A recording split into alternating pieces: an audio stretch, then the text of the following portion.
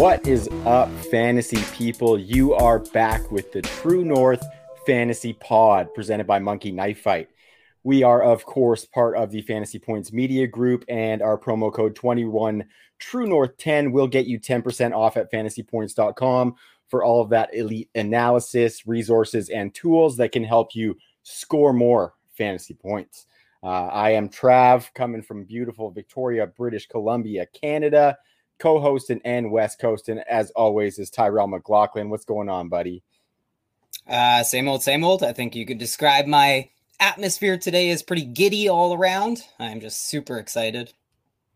Yeah, I know this is going to be a really fun one, man. I love diving into rankings, and we have one of the best in the biz joining us tonight. That would be the lead analyst from The Score, the host of the Score Fantasy Football Podcast, 2019's most accurate ranker on Fantasy Pros, and top 7 in the last 7 seasons as far as Fantasy Pros rankings goes. That would be Mr. Justin Boone. Thank you for joining the show tonight, my man. Hey, thanks for having me. I heard a rumor it was your 100th episode here. That's super exciting. I feel very honored to be the guest for the 100th episode. And yeah, I'm glad we could do this. We were talking a bit before the show that, you know, things haven't gotten too crazy yet. We're about to have the preseason kickoff here. And once the season comes around, then, you know, it's all downhill from there and we're completely underwater for like 4 or 5 months. But right now is the perfect time to do something like this. I'm glad we're able to set it up and glad I could spend some time with you guys.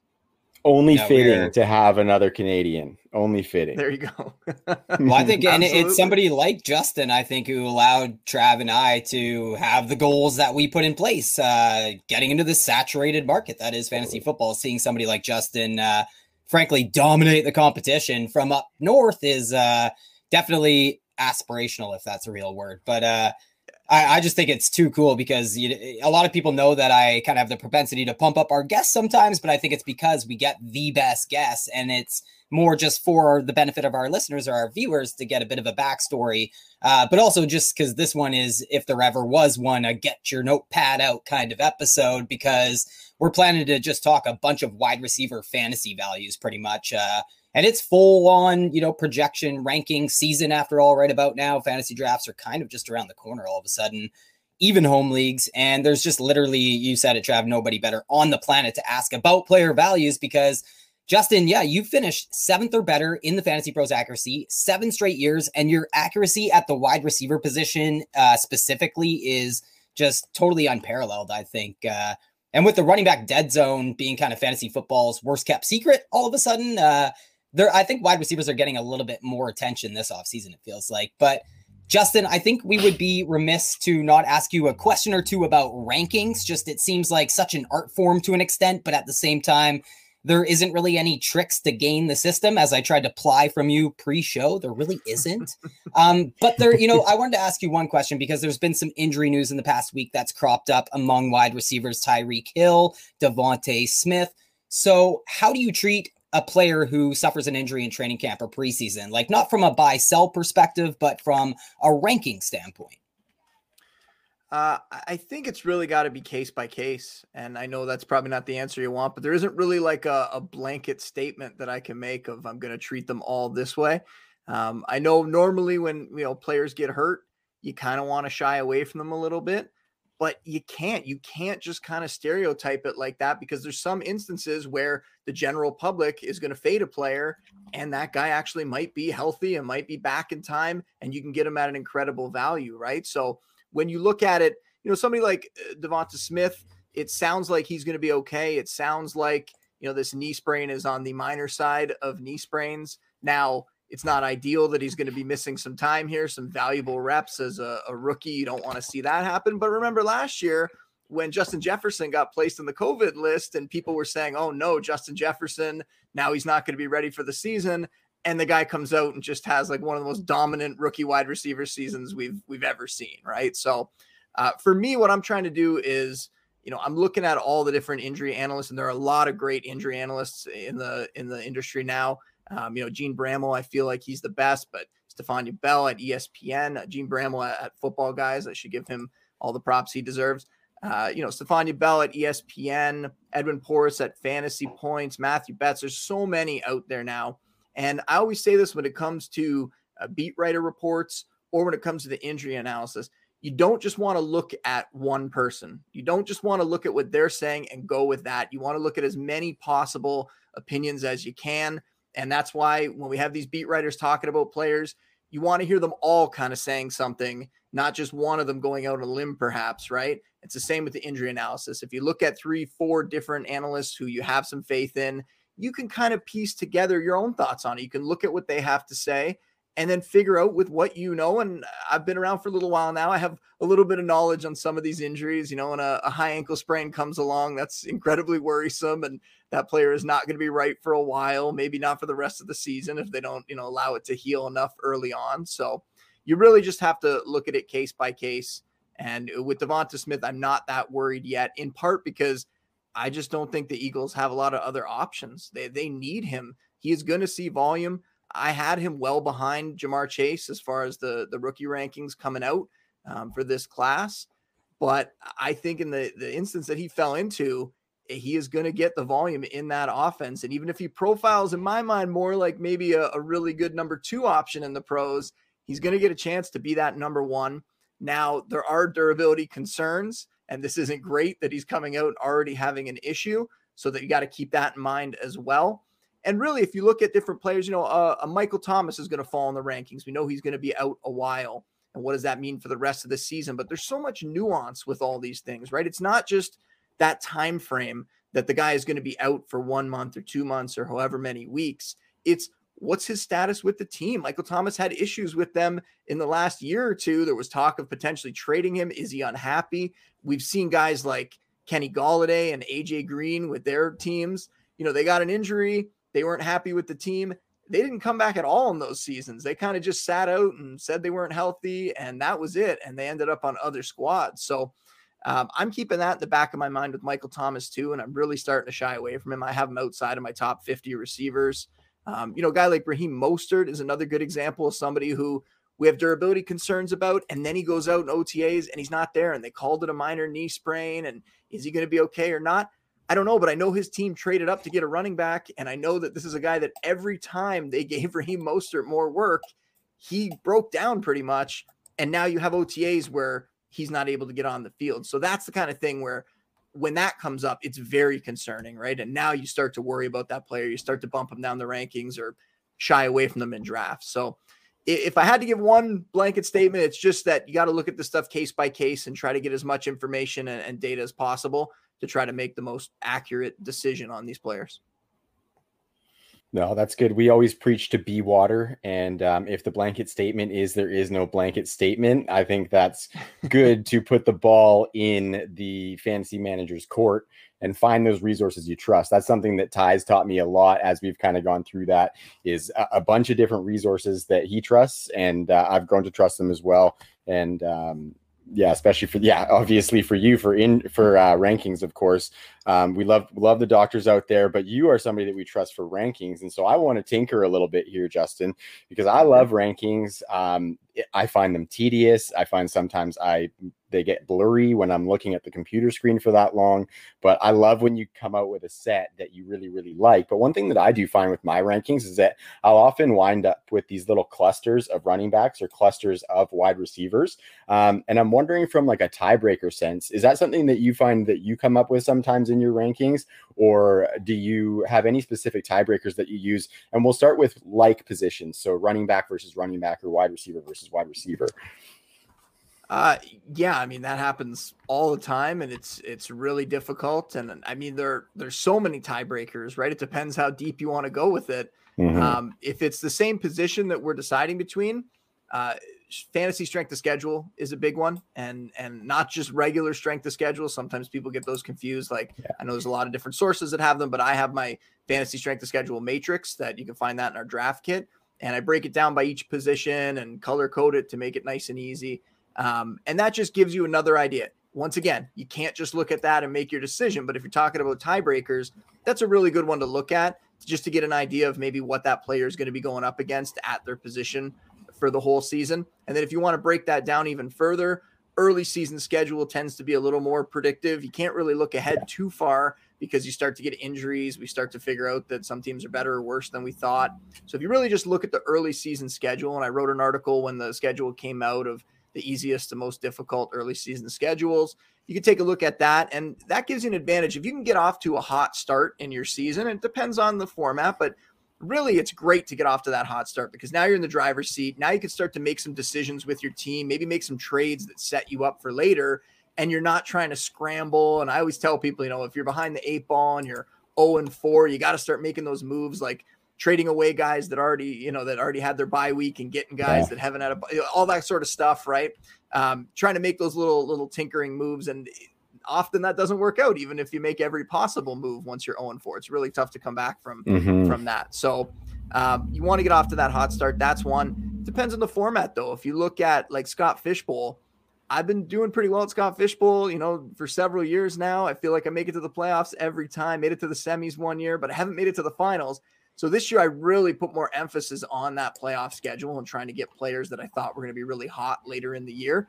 That can be foolish, like I said, because if you look at it now and try to figure out what the case is going to be in December, sometimes it doesn't look like we think it's going to look. But some of the best fantasy players, some of the best fantasy players identify that when it comes to winning giant tournaments like the Football Guys Players Championship and stuff. They do identify that. I know we don't always get multiple entries into the Scott Fishbowl, but we definitely get what you're saying. And it's harder to identify late season strength of schedules because of obviously all the variance that goes on during a season, but also I feel there's some teams that you can rely on it a little bit more, like the Tampa Bay Buccaneers last year and this year again. In fact, teams that have a lot more stability, I guess you would say, more well-rounded teams. I think we can lean on that a little bit more for sure. Yeah, and there's a few teams too, like the 49ers, I know from week 14 on, the Bengals, the Falcons, the Titans, and the Texans. Like that's a great schedule. The Broncos have the Lions, the Bengals, the Raiders, and the Chargers. So even though we don't know what's going to be happening, we've got a pretty good feeling that those are going to be excellent schedules, and a lot of rookies on those teams that you can get some nice value on. Trey Lance, Trey Sermon, Javonte Williams, guys that maybe fantasy managers aren't totally confident in right now because they don't know about their week 1 role, but you feel pretty good about in the second half of the season, they'll be coming on. So that can kind of all come together. Other than that, I mean, going back to the tiebreaker thing, it really does depend on like the build, right? Like for running backs, the quality of the offensive line can be a big one, and I'll have our offensive line rankings out next week. So people will be able to reference that. Quality of the quarterback is big for, the whole offense, but especially for the pass catchers. That's another one. If you're deciding between two guys, you might want to go with the one that has the better quarterback, just give you a little more confidence in them. So, and then really, if I had to pick one, and this one I don't love saying because it's really hard to quantify, but it comes down to upside, right? It's which guy do you think has the higher ceiling?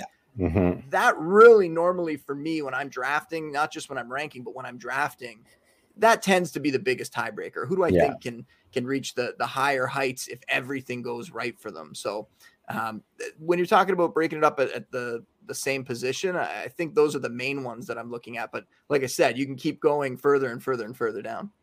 Yeah, we are just 100% a lean into the high variance podcast here for sure. Because you're stacking those players, you just need to hit on 2 out of those 3 high variance players you've taken and you're set. So another tiebreaker I think is kind of interesting.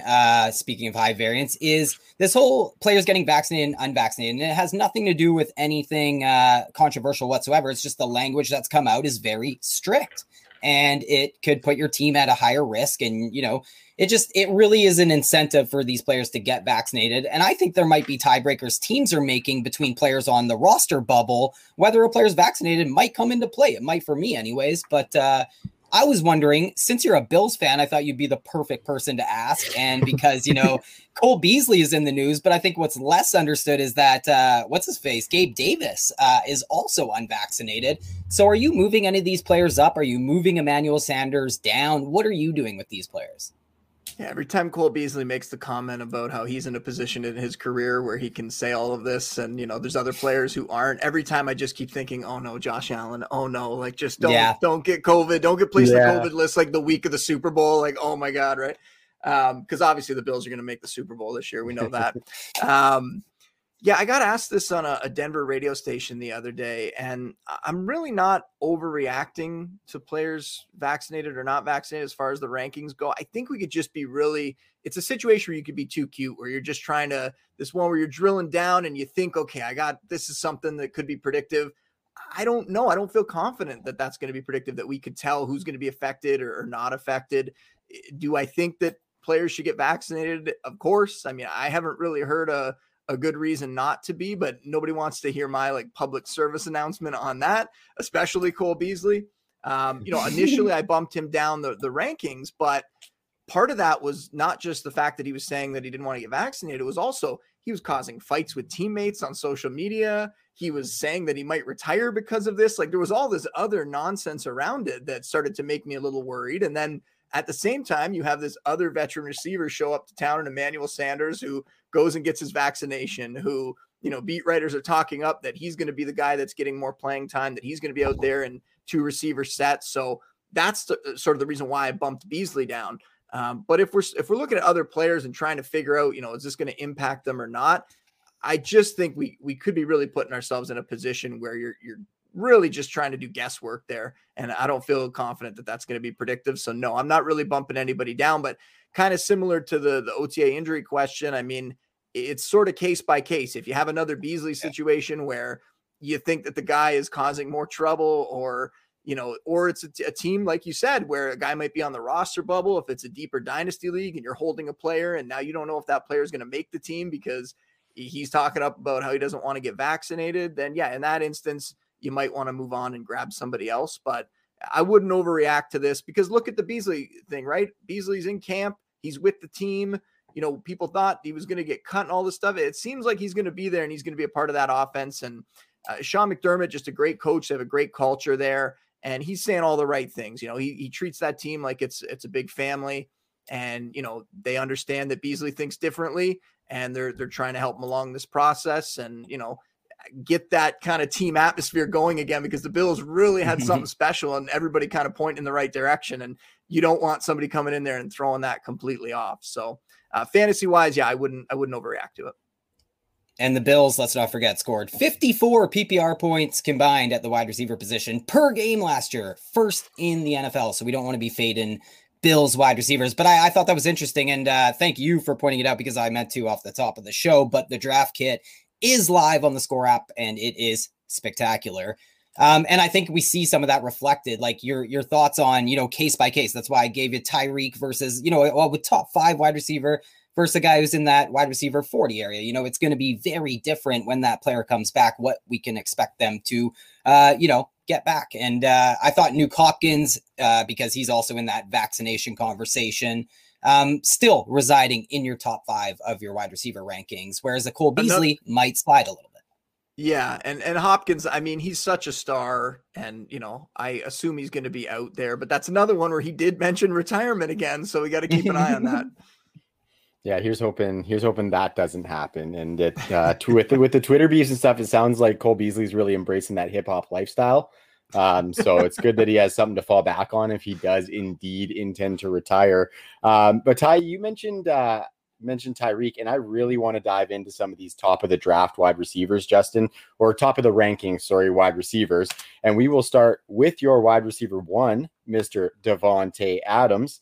I also have Davante Adams as my wide receiver 1, especially with Aaron Rodgers back in the fold and committed. He's got that sweet new golf cart from David Bakhtiari as well. So seems like he's going to be in there and kind of supplanted in the role for another season. But with Davante, what I love even more, Justin, is that you have him as your 4th overall player, ahead of running backs like Zeke and Derrick Henry, Aaron Jones, and Saquon Barkley, where I think consensus might not necessarily have that. I know in drafts you see like 6 or 7 running backs come off the board right away, but I'm curious to kind of dive into the mind and see what has you having him over those running backs, because I just love that. Yeah, I mean, when you talk about these top guys, I mean, I don't even know how much of a case I need to make here. I mean, we're talking about Davante Adams. When Rodgers wasn't going to be there potentially, I had bumped him down kind of to the bottom of that first tier, just outside of there. I was worried. But once you know that Aaron Rodgers is there, the connection those two have, the lack of really target competition. I know they brought in Randall Cobb. I know they drafted Amari Rodgers, but let's face it, there's no one even close to Adams in that offense. It's not like they went out and got a Julio. It's not even like they went out and got a Corey Davis or something. Really, Adams is just so much further ahead of everybody in that passing attack. So the guy is going to get a ton of volume. Again, the connection that he has with Rodgers, they have that mind meld now, right? Like he had with Jordy Nelson. Like you just see it once they get around the red zone. It seems like it's easier at times for them to throw that quick little out to Adams as opposed to trying to even run it in the end zone. Yeah. So the guy could put up huge touchdown totals. The guy's going to see a ton of volume. The Packers are going to throw.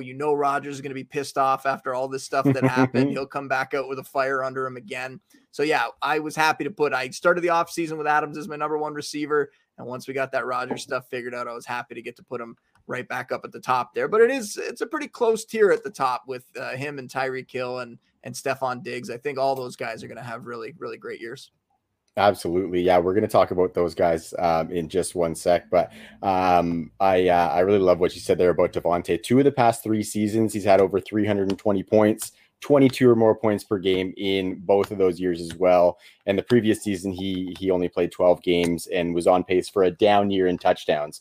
So I like that top 5 overall ranking for him. So Tyreek and Stephon Diggs. Stephon Diggs, your boy, obviously from the Bills. And Tyreek is just out of this world as far as big plays and explosiveness and has Patrick Mahomes.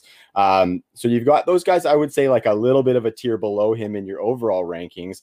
And I'm curious what was the separation there? Like what would Tyreek have over Diggs and in relation to Adams as well? Yeah, it's very close. And every time I update the rankings, there could be little switches. I mean, Diggs could move over Hill. Like it's that close, especially between those two. I know, Hill's got a bit of an injury. He's a little nicked up right now. That could be something that we could take into consideration. We'll keep an eye on that. But out of this group, I mean, I would say that Hill has the most target competition, and it's obviously Travis Kelce's there. And he's essentially, it's either, 1-1A. I don't know which way you want to go with it, but both those guys are at the top of the pecking order there. But you also have like a Mecole Hardman coming on. Is Clyde Edwards-Helaire going to get more work there? Like there are a lot of pieces in that offense, guys that could start to get a few more touches, a few more targets. So that's the difference between him and Adams, really. And we're splitting hairs when you're talking about guys at the top. And then Stephon Diggs, it's kind of what we talked about a second ago, right? Emmanuel Sanders. Yeah, we're getting some good reports. I like Sanders. I'm grabbing him at a value just to see what he can do. Maybe put up some wide receiver 3 numbers for us in fantasy, but he's still a 34-year-old receiver. He's on the backside of his career. You have Cole Beasley and all the things we just talked about with him. We have Gabe Davis, who seems to be maybe falling down the pecking order a little bit there. Dawson Knox, not really a huge role in that offense. They throw the backs a little bit, but, I think there's going to be a lot of volume. And Diggs showed last year, what he can do in this offense. And he's going to be almost like that Davante Adams type player where they're going to feed him and they're going to feed him constantly as long as he is healthy. But you asked before too, and I didn't really touch on it. When you're looking at these guys against those running backs near the top, I often feel safer going because after you get past CMC and Dalvin Cook at the very top, after you get past those two, there's really question marks about almost everybody moving forward at that point. Especially if you can get an Aaron Jones in the second round. Well, that's what I'm saying. If you can get Antonio Gibson or an Aaron Jones or one of those guys in the second round, there's a few options there that really excite me. So if I can start off by getting a top 5 or top 3 receiver and then come back and get one of those high upside running backs in the second that have top 5 potential, I really like that start. And if you can come back around maybe and at the beginning of the third, grab like a Darren Waller, now you're really off to the races with that build. So that's what's kind of pushed some of those guys up my board. On top of the fact that, there's always the general worries about, running back turnover and the injuries. And some of those guys are getting a little older, but like we said, there's really question marks and you can go through them. Kamara with Breeze not there and the quarterback change. I think he's going to be okay, but it's worth mentioning. And I'm not trying to really downplay any of these guys. I think they're all fantastic, but Ezekiel Elliott, how much is Tony Pollard going to be involved? Derrick Henry, over 700 touches total the last 2 years. At what point does he start breaking down? He's getting up there. There's all these guys along the way. Jonathan Taylor, who was somebody that was really high up there, and now he doesn't have his quarterback. injuries on the offensive line. How much is Nyheim Hines going to be involved? How good does Marlon Mack look? Apparently he's coming back from this Achilles and he looks pretty good, which gives us took him in a best ball. I just took him in a best ball. Gives us a little hope for Cam Akers next year, maybe, right? So you could really go through all those guys and pick apart, issues. And that's why I don't mind anybody that wants to make an argument. I see some people really pushing Austin Eckler up and moving him into like their top 5. Yeah. That's not a crazy thing to do. I don't really love the touchdown upside with him. That's what concerns me there. But I get why people would do that and think that he's going to be like that next Kamara. So that's why I would look towards some of those receivers pretty early in that first round, especially in the middle of the first round, because I think you can come back and get a running back that could potentially be a really a first round pick for you, and you can get them in the second round. Mm-hmm. Yeah, lots of youth in that second round running back pool that you're finding. Even like DeAndre Swift, Clyde, those guys are pretty nice to get in there as well. Real quick time, I'm going to pass it off to you, but I found a wicked efficiency stat for Stephon Diggs today when I was digging in. The guy had just over 1,700 air yards, and he converted into over 1,500 yards. Like, that's insane. Over 90% conversion on his air yards. Just thought that was a wicked stat endorsing Stephon Diggs. He's actually probably one of my favorite receivers in the league, Justin. So I'm riding with your Bills this season, man. He always told us how good he was and that he wanted to be that number 1. And then he finally got the shot and he delivered. Yeah. What's with that 93 target season? What's with that 93 targets, Minnesota? Feed him $170 and see what he can do. Well, that's Brian Daboll. I think a big piece of this puzzle, why we want Bills wide receivers, why we see the market share we do, is not only Josh Allen's tendencies, but it's Brian Daboll. Big time, deserves a ton of credit for last season and going forward. I'm elated that Bills, he's there. They got lucky that he stuck around. They got very lucky that he didn't get a head coaching job. Because, if we look at it, even next year, I start to worry a little bit about some of the changes that could happen on offense if he's not around. And not big stuff, I don't think. Guys are we talked a bit about this on my podcast today. We had Pat Fitzmaurice on, and we talked about quarterbacks that could potentially, bust this year. And I didn't want to say it, but I had to say, like, Josh Allen, I don't think he's going to fall to, outside of the top 10 or something, but you start to look at, okay, are the rushing numbers going to come down a bit? Are they going to be a little worried and not want to put him in danger, especially around the goal line? He's scoring 8-9 rushing touchdowns a year.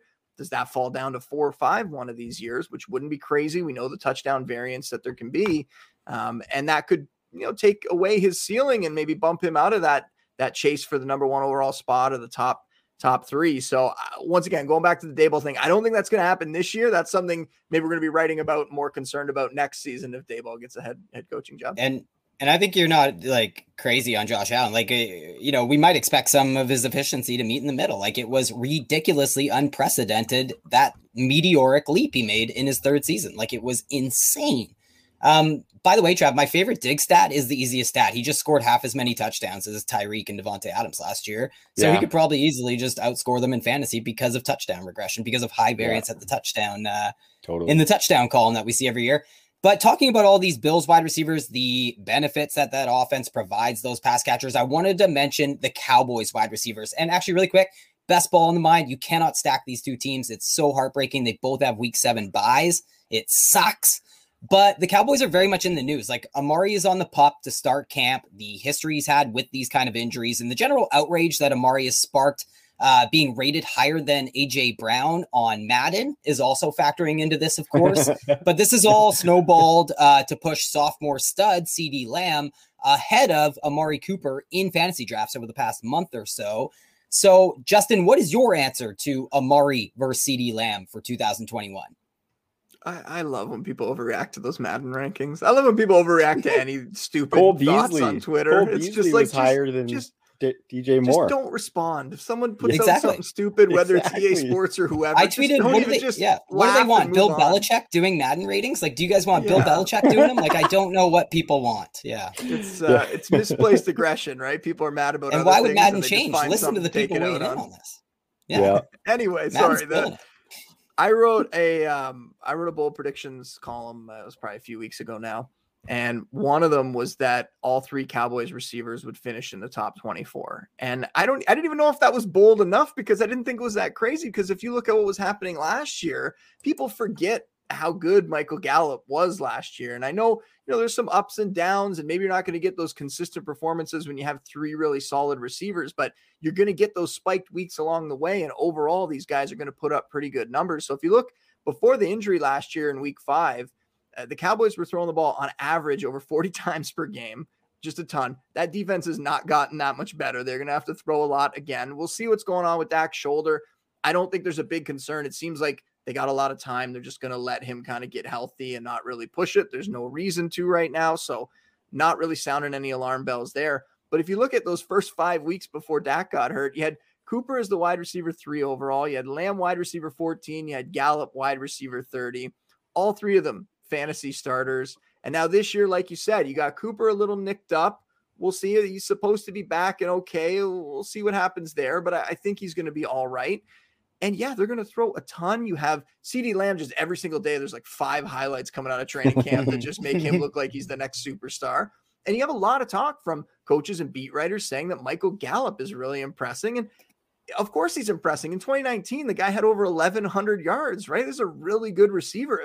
If CeeDee Lamb didn't show up last year, Gallup would have been putting up, top 20 numbers potentially. So, I think people can't forget that, and they can't downgrade these guys just because there's other talented players on the roster, because I know some people have love for Blake Jarwin, but this is going to be pretty concentrated. Those 3 receivers and then the running back Zeke, and we'll see how much Pollard gets involved, but all 3 of these receivers are going to be heavily involved.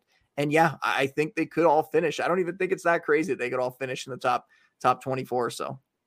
No, I mean, we have to remember how much time Dak missed last year. And we talked Brian Daboll, we won't go over our Kellen Moore love, but we've definitely voiced our adoration for Kellen Moore and what's going on there, because you look at some of the statistics and just, remember CeeDee Lamb wasn't there in 2019, but they were still 5th as a wide receiver position in catches, 2nd in receiving yards. They were, I think they only scored I think they were top 5 that year in touchdowns at the wide receiver position. But what I'm saying is they scored the 3rd most fantasy points in 2019 at the wide receiver position before CeeDee Lamb even came into town in Kellen Moore's first season. And then last year with, only a third of the season with Dak, they still scored the 7th most fantasy points, and they were top 5 across the board, except for touchdowns. The wide receivers only scored 17 touchdowns. So there's some regression to be had.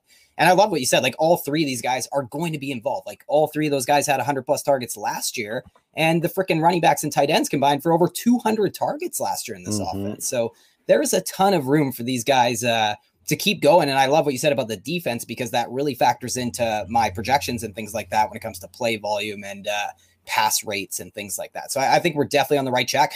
Really quick, because I think you might have these guys, if I'm not mistaken, ranked back-to-back in your rankings, but I wanted to go to the Buccaneers wide receivers next, but I wouldn't mind going to the 3rd guy first and saying who you would prefer between Gallup and Antonio Brown, who I should tell viewers and listeners that he did report late for camp, apparently.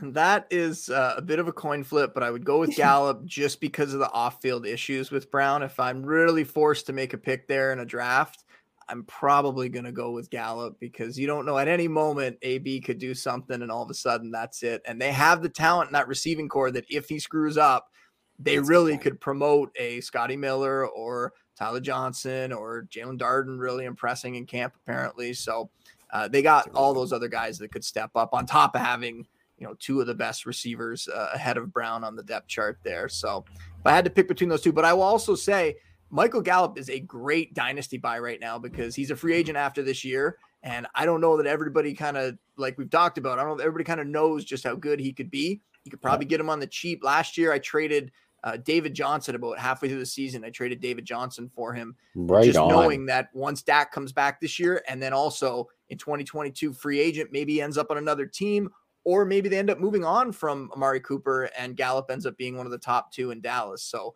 a lot of possibilities for a talented player, and that's what you want to do. You want to get as many of those talented players on your team and just hope that the situations figure themselves out. And one of those guys, maybe even on the higher end in that respect, is Chris Godwin. And I love Chris Godwin. I've always, Trav, been like, why would I take the air yards that are a little bit unstable over the yards after the catch that are just so stable?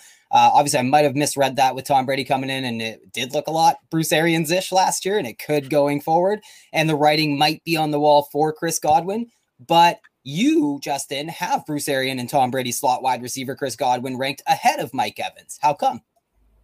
Well, I think the concerns are kind of overblown, and it's partially, I mean, we could compare it to the Cowboys thing on a lot of levels. We could compare it in the sense that, I mean, all three of those Bucs receivers could end up being in the top 24 too. That wouldn't be that shocking based on what we saw them do last year. From week 9 on, after Antonio Brown showed up, you want to look at what they were averaging. Mike Evans, 9th most fantasy points among receivers. Chris Godwin, 17th. Brown, 26th. You had Brady in his final 7 regular season contests. He averaged the 5th most fantasy points among all quarterbacks. Now, when you're talking about an older quarterback, the bottom could fall out at any point, right? We could have that kind of Peyton Manning drop off, that Drew Brees, like all of a sudden Brady's not connecting downfield. He's coming off that knee surgery. So we'll see what happens there. But I really think this offense is still going to keep humming. They really brought everybody back. They're solid on both sides of the ball. I think they're going to do this thing all over again. The schedule is a little bit harder this year, but maybe that makes them pass even more. We'll see. And if you look at it, Godwin was banged up last year too. People forget that. They look at the numbers and they go, oh, Godwin didn't have as good of a year. He missed some time. He played hurt. If you want to look at the games after AB showed up, you take Godwin's numbers over the second half of the season there, you extrapolate them over 16 games, he would have had 1,122 yards and 10 touchdowns. If we're just talking about what he did in the second half of the year, put over a full season. So that's playing alongside Antonio Brown and Mike Evans. So really, people want to forget that Chris Godwin, a year ago before the season, we were talking about Godwin as top 10 guy, as the best receiver on this team potentially. He's still really young, 25. I still really, really like Godwin. And Mike Evans, he's been doing it nonstop. He's been pulling it off, those 1,000-yard seasons. He puts up a lot of touchdowns, but we've talked about already a couple times here that those touchdowns can be a little bit fluky. So if that number came down for Evans, it could be problematic for his fantasy stats. So either way, I'm not talking down about any of these guys. They're all going to be good for fantasy this year. You want to grab them if you can. You're not going to probably be able to get all 3 of them, but take your pick on the early guys, grab that value with AB later, and you'll be happy. Yeah, and I should have prefaced it with that. Like, you have both these guys as 3rd-round picks in a PPR draft, both top 20 wide receivers, totally justifiably. And I think that Antonio Brown and Michael Gallup are guys we identified there as really good back end of your wide receiver room options, no doubt about it. And just, I would compare Chris Godwin's numbers to almost anybody over the last 2 years when it comes to on a per game basis. And I think him and Mike Evans could be winners in Dynasty a year from now once there could be a divorce coming there, I would say. Because I think Godwin does want to go be the number 1 somewhere, and he could be. Seems like it, but if the good times are rolling there, and if he doesn't get hurt this year and he puts up a great season with Brady, and if Brady decides to come back for one more after this, and if we believe his trainer, that's what's going to happen. He's going to do this year. And he's a good recruiter. That guy's a good recruiter. Yeah, exactly. If that happens, then maybe Godwin will stick around and they'll keep the band together. Love it. Love it. So I'm going to roll us into our next set of teammates in just one sec, but I do want to give a shout out to our sponsor, Monkey Knife Fight. They have got all the player props you can need to make a little cash. Obviously the season hasn't started, but it's coming. And right now you can get in on UFC action. Baseball is not going. What sports do we have going on right now? Baseball is very much. It's very much going. Geez, sorry. It's just baseball though. Yeah, I don't follow it as much anymore, and it's kind of football's coming. Heard football's right around the corner. Exactly. Well, the Hall of Fame game is this week, and it's going to be fun, man. But yeah, go to Monkey Knife Fight, use our promo code TNFF, and you can get into any of the player props. They got esports over there. They got all sorts of stuff. So get in there, make some money, all sorts of skill levels, knowledge levels. You can get in there and you can have fun throwing some cash down. So that promo code again is TNFF at monkeyknifefight.com. So Justin, the next pairing of wide receivers are one of my favorite duos in the league, and that would be Cooper Kupp and Robert Woods in Los Angeles. Got that shiny new veteran quarterback in Matthew Stafford. I'm seeing, and I love it, you got Robert Woods at wide receiver 12. I am a Cooper Kupp truther, though, Justin. I do have Cooper Kupp 4 spots ahead of you at 20. I see that you got him at 24, but that's okay. I do want to dive into that because with you being such an accurate ranker, I want to make sure that I'm not missing something here. So I want you to talk a little bit about Robert Woods at 12 and then Cooper Kupp at 24 as well. Okay, so every year one of my favorite articles to write is the players who are going to lead you to a fantasy title. I think that's, you want to talk about actionable. Those are the guys that I'm trying to draft as many places as I can. And now I'm just kind of handing the keys over to everybody else. And I try to pick guys that are like in different rounds so that maybe you'd have a chance to get all of them. Totally. It's probably pretty rare, but maybe you could. And I know for sure Robert Woods was in it last year. He's in it this year. He might've been in it each of the last 3 years because this guy has just been, like, what an incredible value. The guy's like basically a wide receiver 1 in fantasy. At least he's been a top 15 guy pretty much for the last 4 years. Like if you look at it, he finished wide receiver 14 in 2020, wide receiver 14 in 2019, wide receiver 11 in 2018. So you're looking at those. He was on pace for 75 receptions, over 1,000 yards and 7 touchdowns in 2017. So he would have been flirting with the top 15 again there. But he was limited to just 12 outings that year. So I'm giving you his on-pace stats. Yeah, so that's perfect. Really, with Sean McVay, since he went to LA, this guy is a top 15 fantasy receiver. Now, most years you were able to get him like outside of the top 20, maybe later. People just didn't. They had seen him with the Bills. They didn't think he was going to be that guy. And now he's come around a bit. Now he tends to fall inside the top 20. So people are kind of realizing what's going on there. But finally, he has. But now this year, he gets a whole nother upgrade. He was doing that with Jared Goff at quarterback. Now you bring in, like you said, Matthew Stafford. All boats are going to be raised there. I don't think that the fantasy community is talking enough about just how good this passing attack could be. And then on top of that, you lose Cam Akers. Now you take a hit in the running game. Maybe they have to throw even more. And you want to follow those drum beats. All the talk out of Rams camp, Sean McVay just blown away. They're so happy to have Stafford. And of course, Stafford gives him a legitimate quarterback now. He doesn't have to, puppet Jared Goff around the field. He doesn't have to tell him exactly what to do in his ear. Now Stafford can go out there. He can read defenses himself. Stafford is really good in the play action game. I don't think they did that enough with the Lions. The Rams, it's a huge part of their offense. Yeah. So really everything is coming together for that passing attack to be fantastic. And if you have Woods already performing like he was performing with Jared Goff there, now you have a legit quarterback throwing him the ball. We're seeing some highlights out of camp. You don't want to get too excited about highlights, but we're seeing a bunch of highlights out of camp. Well, we kind of do. Like I do. Yeah, you got Stafford, and there was some worry about his thumb. He hit it on a helmet. He was fine. Yeah. He came back. He was throwing the ball over the yard. So he's okay there.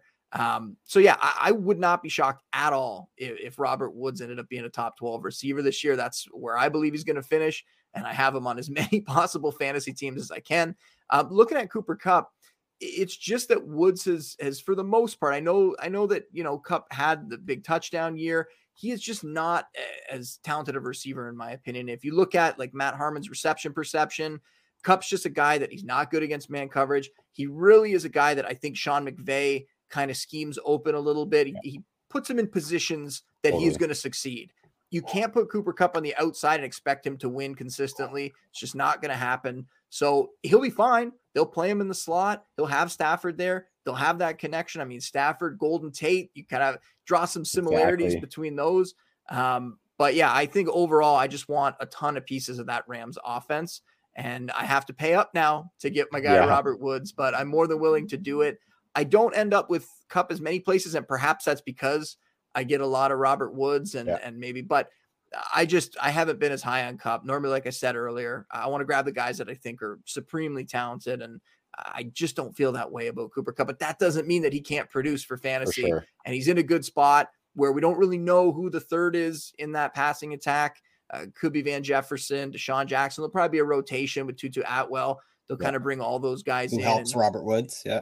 Yeah. Just really quick, Robert Woods led the NFL in screen passes, receptions off screen passes, receiving yards off screen passes last year. That's what Tutu Atwell did best in college. So, we think of Stafford and some of the, additions to this offense, the wrinkles we could see. Like I straight up think Robert Woods could see his league leading super low value targets that he's seen in screen passes get converted almost entirely into like deep targets that have been almost non-existent in the Jared Goff era. And Trav, I've talked a lot about the, how much they've run inside the 10-yard line and how they could pass more, and how much they've relied on touchdowns being scored from inside the red zone and how they could score more of their touchdowns from outside the red zone. I think all that really helps Robert Woods because Deshaun Jackson can certainly have something to say about that probably early on in the season, but as the season wears on, I think Robert Woods is the guy who will just dominate this team in air yards, right? And I don't think, this will come at the expense of yards after the catch for this offense that has been so dominant in that facet. Yeah, and you get helped out. I mean, they give Woods carries out of the backfield. They find ways to get the ball in his hands, right? So you get a lot of different ways that he can score with the ball. And I love that for fantasy. And I don't see that stopping now that they have a better quarterback this year. No, definitely. And tied to your point, there's just the increase in air yards is what I'm loving. And like you said, Justin, like when you get into like the wide receiver 13 to 24 area, we're kind of splitting hairs. So I mentioned that like I've got Cooper Kupp 4 spots higher than you, but really that's not that big of a gap. I totally see what you're seeing on that low average depth of target, reliance on yards after the catch for Cooper Kupp. I'm just hoping that we get maybe a couple yards extra on that ADOT for him that can kind of bring him up that extra level. So Matthew Stafford, please make it happen for me and my boy Cooper Kupp. The next one, though, this is the one that I've had a couple of good little debates in some of our All-Canadian group chats, and that would be Laviska Shenault versus DJ Chark.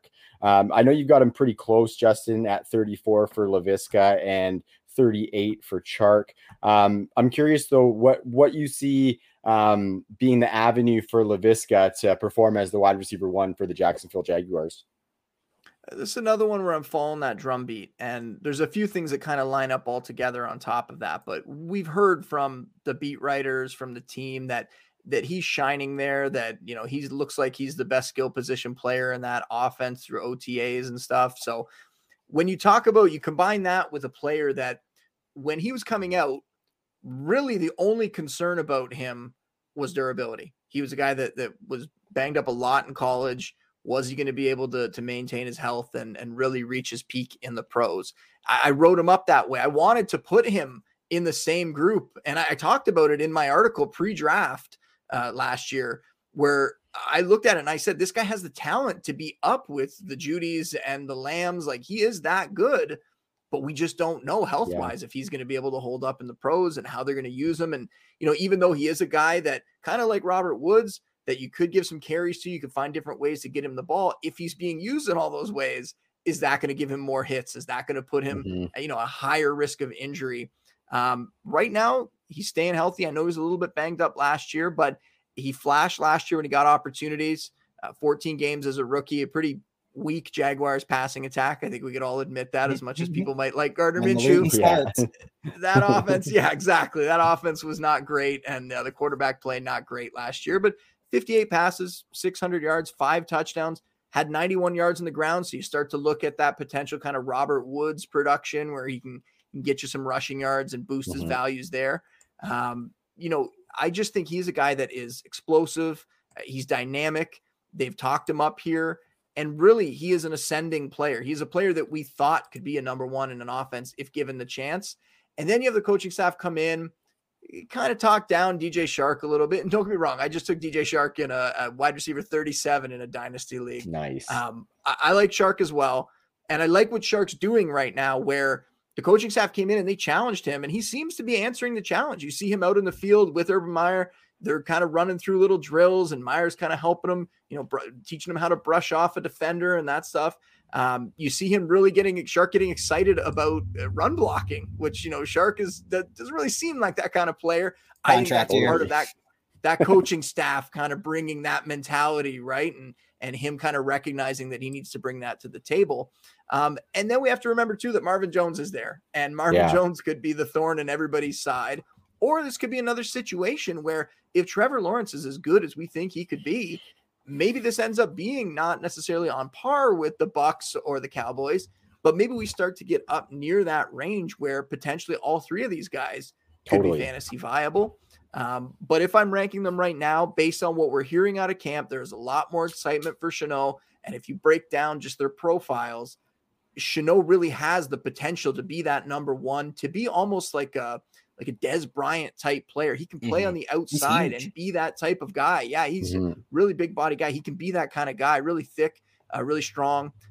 So I'm seeing kind of that path happening right now for him, and really nothing has steered me the wrong way with that so far. And then Chark, like I said, had some of those issues with the coaching staff. Now you also have Marvin Jones there, and Chark as much as he had that 1,000-yard season, I don't know that he really is that guy. I don't really know that he is the number one guy who's going to be durable on the outside. But there's a lot of variables here. I mean, Shenault could get hurt before the season, and all of a sudden Shark blows up and Marvin Jones blows up.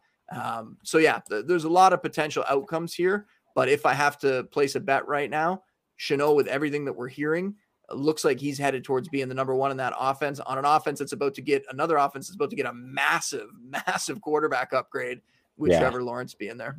And still having a bad defense, I think, plays into all of these guys.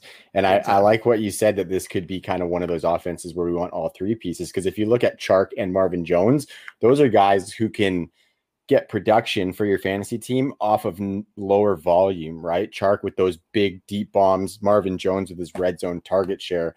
So I really like that. And I like the thought of Laviska being that versatile, heavily targeted weapon. Like, this has just been such a mystery box for me, these wide receivers. So I'm glad I asked you about them. And you're not the only one. I've flip-flopped them. I flip-flopped them during the offseason. I had Shark higher than Shenault at 1.2. Yep. Yeah, that's where I'm at still right now, but I'm gonna have to revisit and look into some Urban Meyer tendencies a little bit more, maybe. One more I want to ask you about, Ty. I know I've been rambling, and I am going to pass it over to you, my man, in just one sec. But Justin, you just talked Jerry Jeudy there when you were mentioning Laviska coming out of the draft. So Jerry Jeudy and Courtland Sutton, also very close, also a bit of a mystery box wide receiver room. So can you talk about how you have those two guys relative to each other and what you think the outlook is for that Denver passing attack, and these two in particular?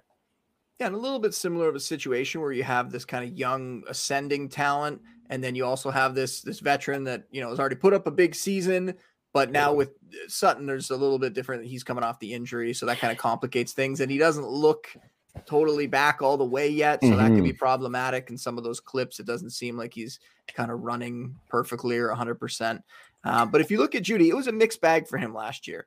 A guy that was top 10 in air yards, a guy who was below 50% in his catch rate, which is just absolutely terrible. We knew he had some drop issues in college.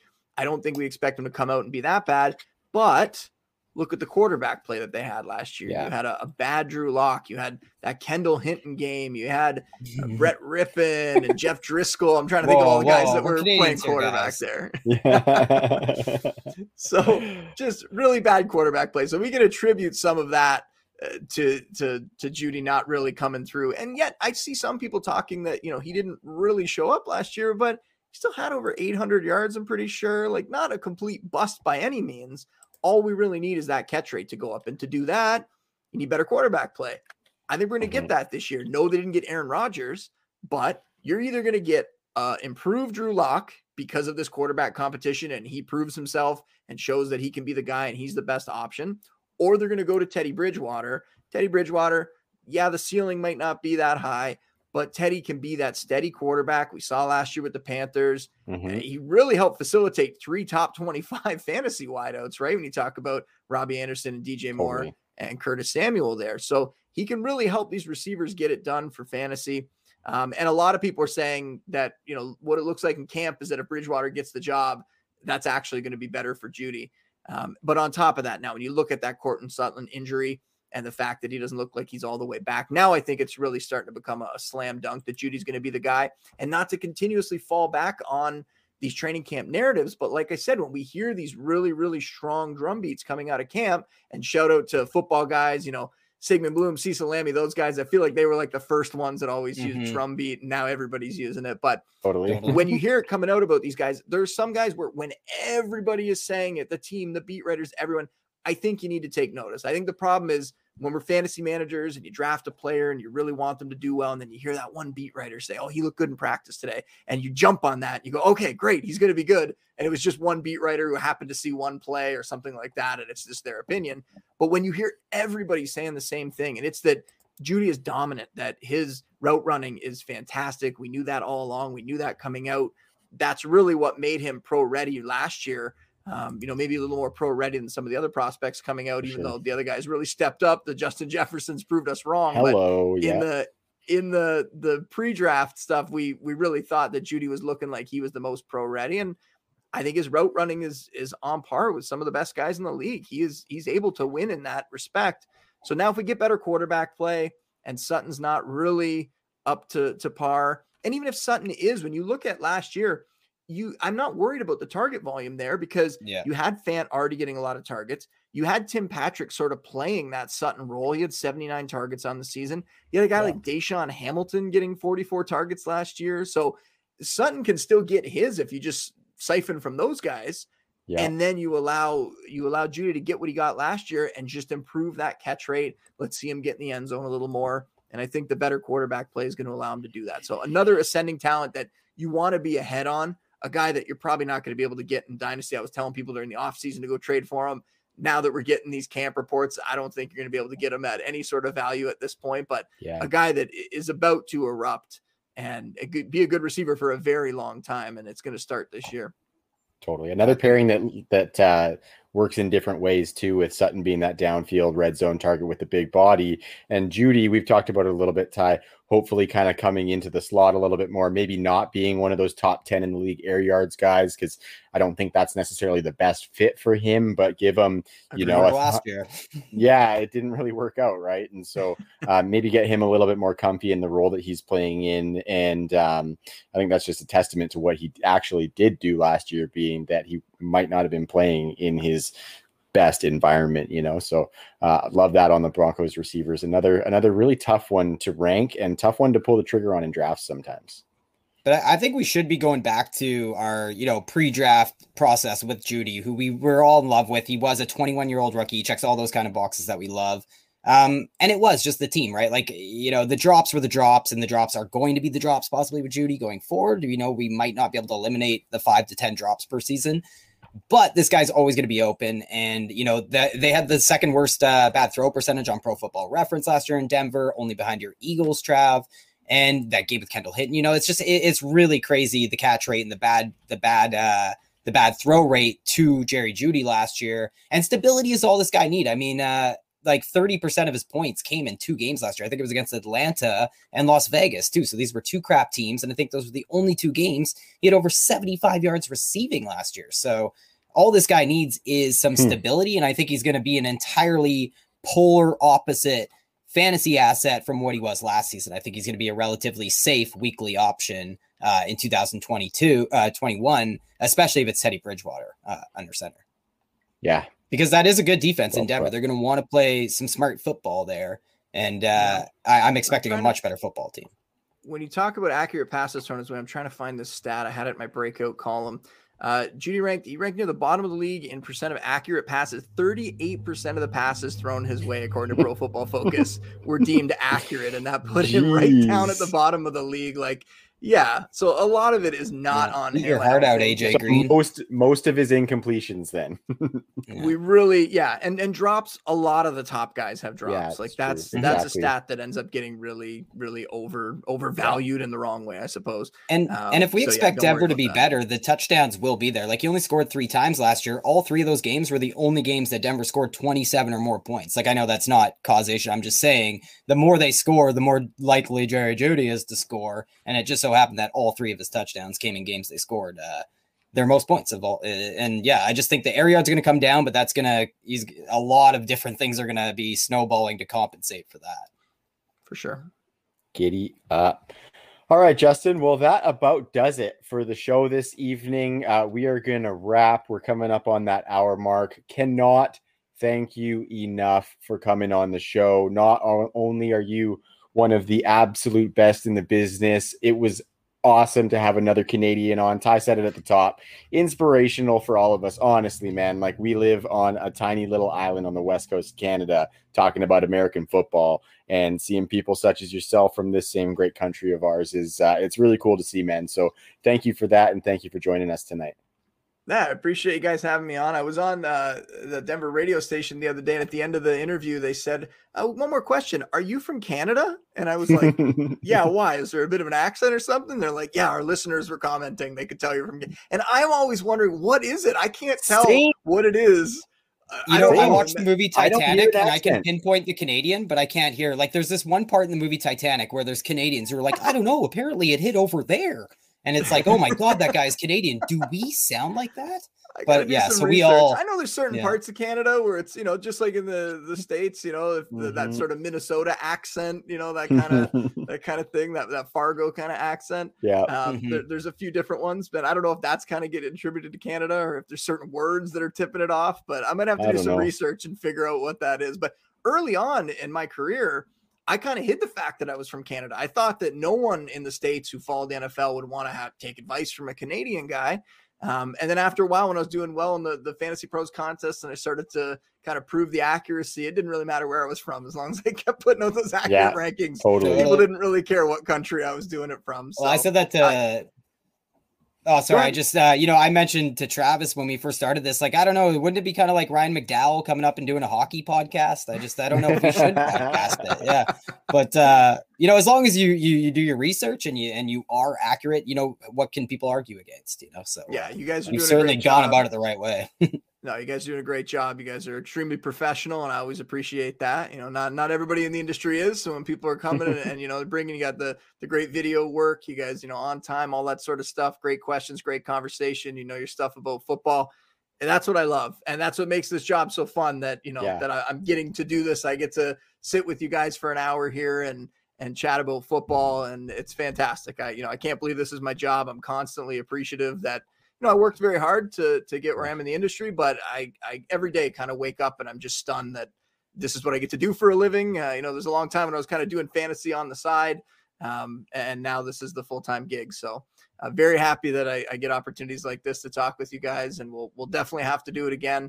Just let me know. Well, maybe not during the season, maybe after the season, maybe an off-season thing when there's a little more time. But I'd love to come on with you guys again, and congrats on the 100 episodes.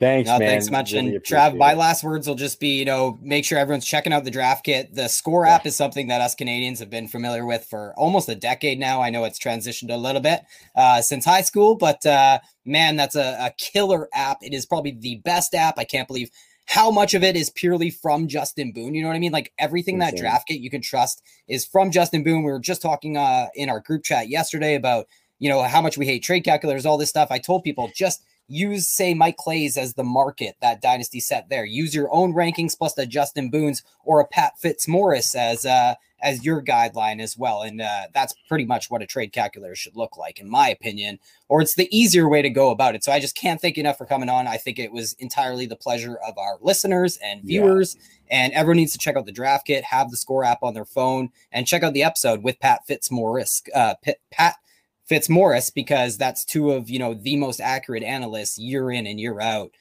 Gavin, that's amazing. Yeah, and who doesn't like? Pat's the best. I love having him on. We've had him on a ton of times. He's probably up there for one of our most frequent guests. And love chatting with him. Love kind of comparing notes a little bit and seeing where we have some differences. And the episode was all about quarterbacks, which has changed quite a bit. It used to be you went for the top guys and people went late round. And now there's a lot of different approaches you could take. And we kind of talked through some of the different strategies that you could look at this year, not just which players, but kind of how to approach it in your draft and how to adapt along the way, depending how the draft goes. Because we know you can't go in with a really rigid plan, right? You got to be willing to kind of adapt depending what other managers do. So it was a great episode. Love having Pat on. And this was a great episode too, guys. And download the Score app. The other thing I will say about the app and the draft kit is that it's free. There are a bunch of great draft kits out there. A lot of them you got to pay 100%. For. The Score is putting ours out for free still, so you can't really argue with that. Yeah, free is always good, and the freest. Yeah, exactly. What more could you possibly want? So make sure you catch Justin on the Score Fantasy Football Podcast, as we were just talking about, and find him on Twitter at Justin Boone. Big shout out to our sponsors, Trophy Smack and Monkey Knife Fight, and much love to the Fantasy Points Media Group. So we appreciate them. Until next week, we will talk to you then. Peace.